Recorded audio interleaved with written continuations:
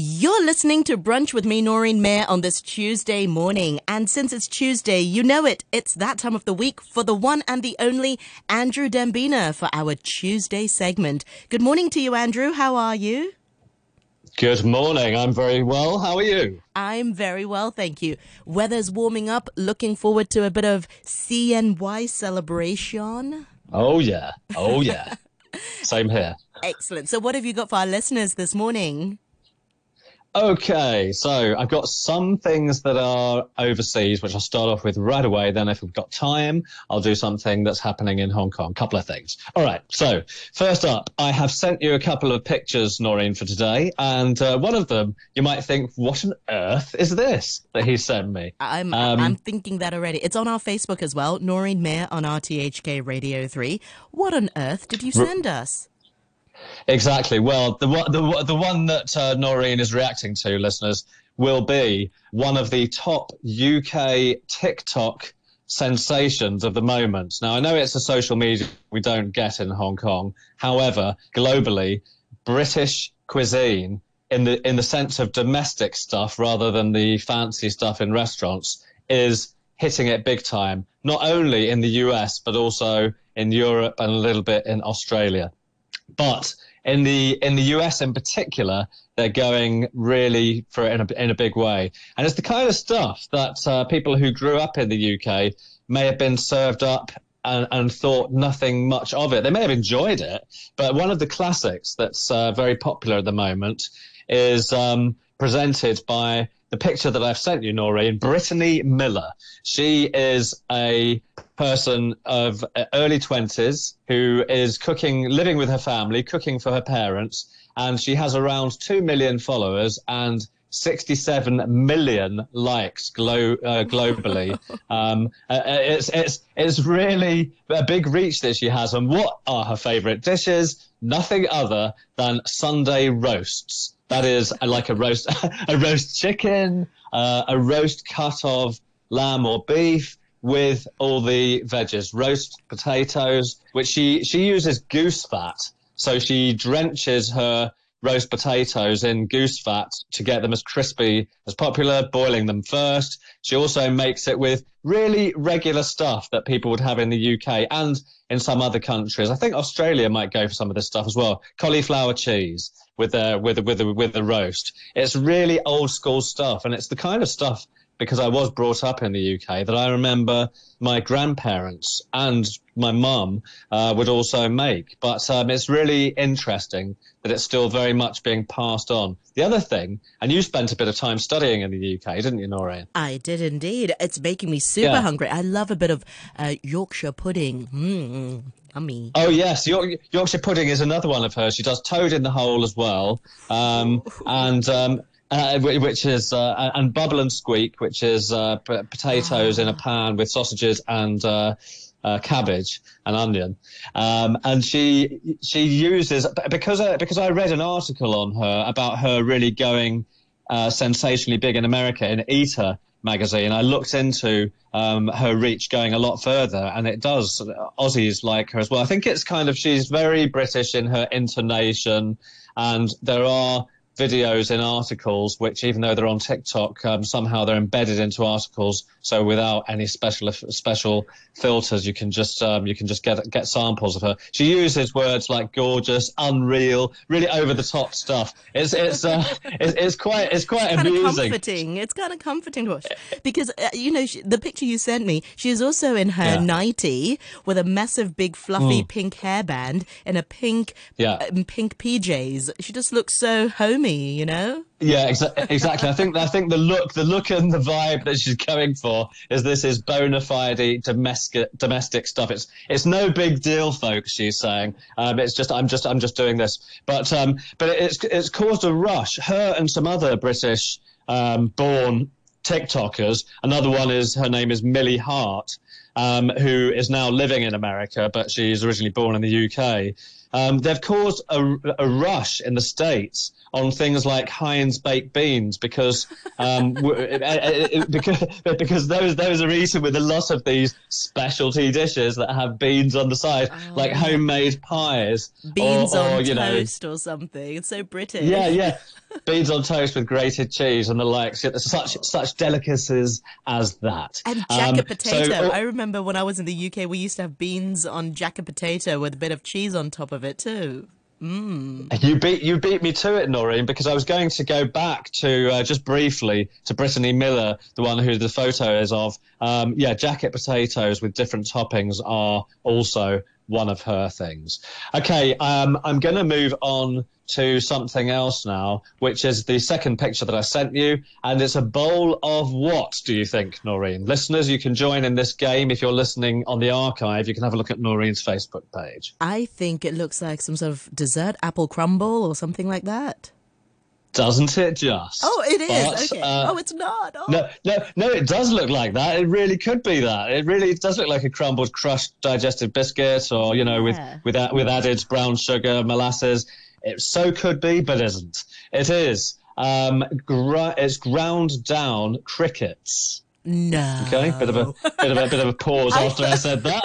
I thought it was digestive biscuits, on top of the crumble. No such luck, Noreen. No, this is a food company that's pioneering a new direction for protein in Italy. We have spoken previously about farms of insects, but those were in Southeast Asia, in Singapore and Thailand. There are some really hygienic facilities for farming insects, which are seen as a sustainable source of protein that is low cost and doesn't need to leave such a carbon footprint if they are cultivated locally. Singapore has proven that this can be done in basically industrial warehouse type of settings that have all the right licenses and all the right sort of facilities, cooling, etc. Because of course Singapore is relentlessly hot, even more so than here, being on the equator. So they have to keep the cooling of the temperatures and so on. But this is happening in Italy, one of the food capitals. If you think about Italian food,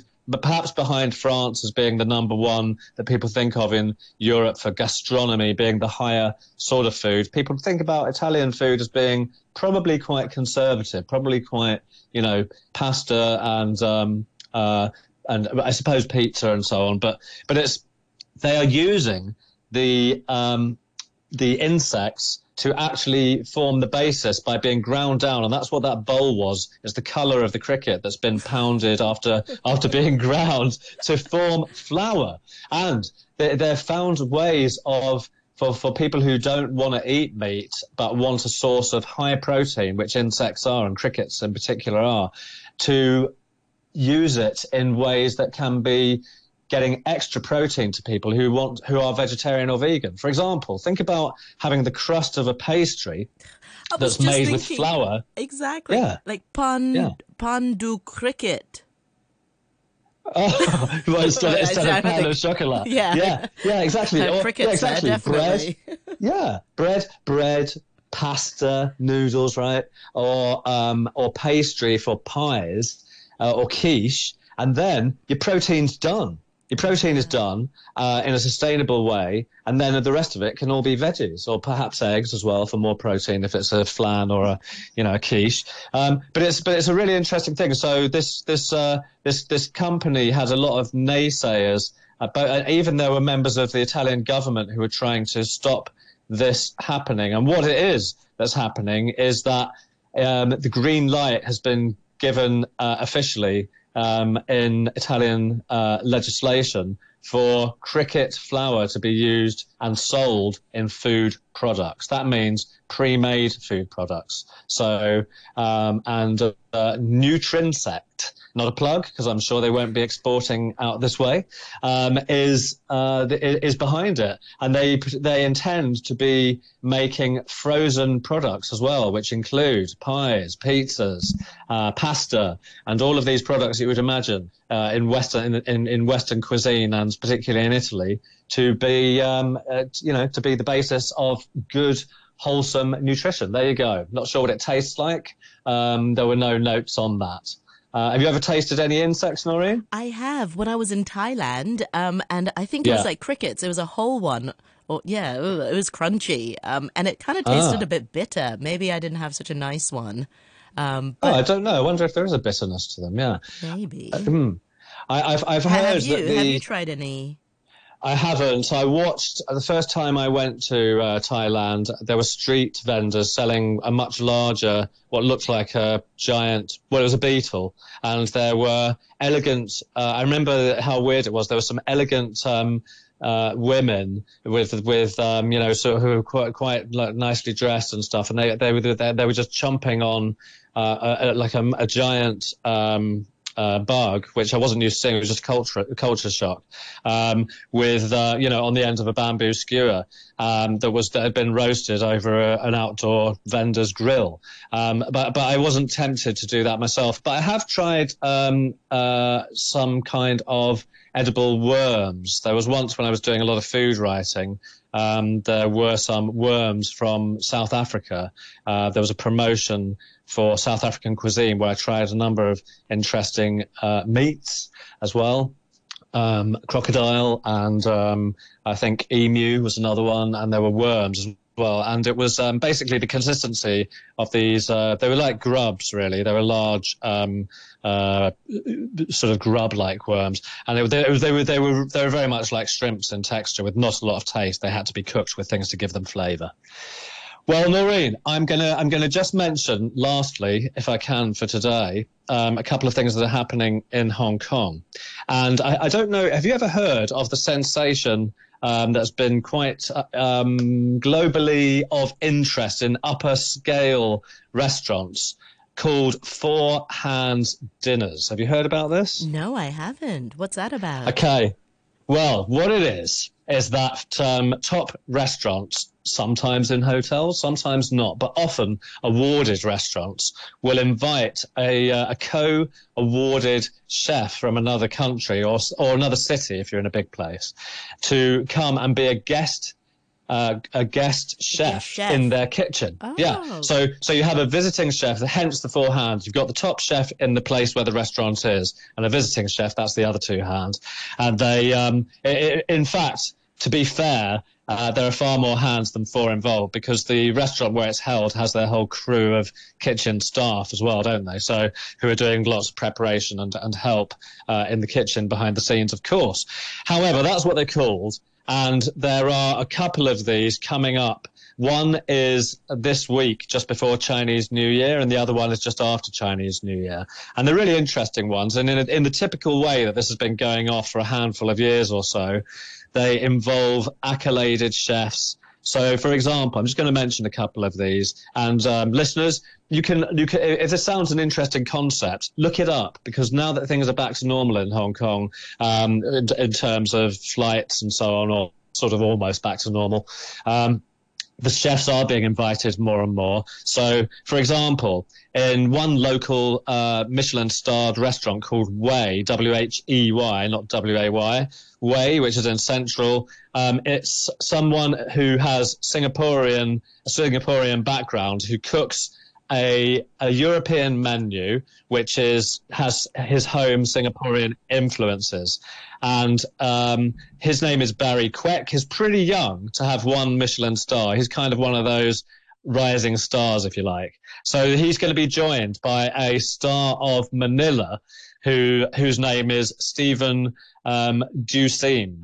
And he is the owner of a very well-regarded Filipino restaurant called Metis, which is number 48 in Asia's 50 best restaurants. So we sometimes go through those lists. Seems like we've been doing that for a while. The years go quickly. It seems like we're doing one every other month, but it is only once a year. That's Asia's best restaurants. So get a taste of what Filipino food at its most awarded tastes like, if you can afford it and fancy a splurge. This is going on after Chinese New Year, February the 22nd to 23rd at Whey, W-H-E-Y, in Central. You can Google it online and you can find out where that is in Central. I do have the address. It's in Wellington Street, but you can find out more details about what's going to be served, etc. And what happens when these chefs get together is that they do a lot of talking and emailing and messaging backwards and forwards to do the order of the course. One chef will typically do one course, then it's followed by another. Often, one of the dishes in a long tasting menu will involve them both working on the same dish. That's the most interesting because you get a collaborative dish there with where the four hands are kind of almost really being used. Just if you don't think about the rest of the staff in the kitchen, that is. So that's going on. Plus one other one is a restaurant, Mono, which is also very highly awarded, is going to be doing something with Lola from Singapore, with a female chef, Joanne C., who is going to be here later this week.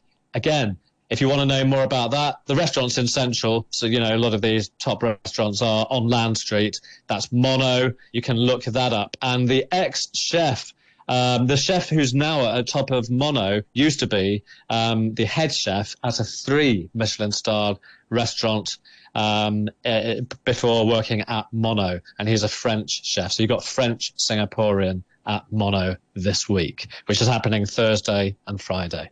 That's all we got time for today, I think, Noreen. Absolutely. Well, Andrew, thank you so much, as always, for all your recommendations. Perhaps people can check out some of these TikTokers that you mentioned. Really, I'm looking for... She kind of reminds me of Nigella Lawson. Very, yeah, like a home version, I don't know. Kind of. She's definitely gone for what she regards as glam, like sort of some... I was going to use the word crazy, but I won't. Let's use the word accentuated eyelashes and brows and stuff. It's kind of, it's very... But then if you're doing videos, you've got to kind of be... Really exaggerated eyelashes, yeah. You got to, if you've got a camera on you, got to kind of go for it, I suppose, haven't you? Absolutely. Yeah, exactly. Well, Andrew, Kung Hei Fat Choi, and wish you the best year for this new year of the dragon, and I'll chat to you next time. Thank you so much. Thanks, Noreen, and to you and your family. Kung Hei Fat Choi. Bye. Bye.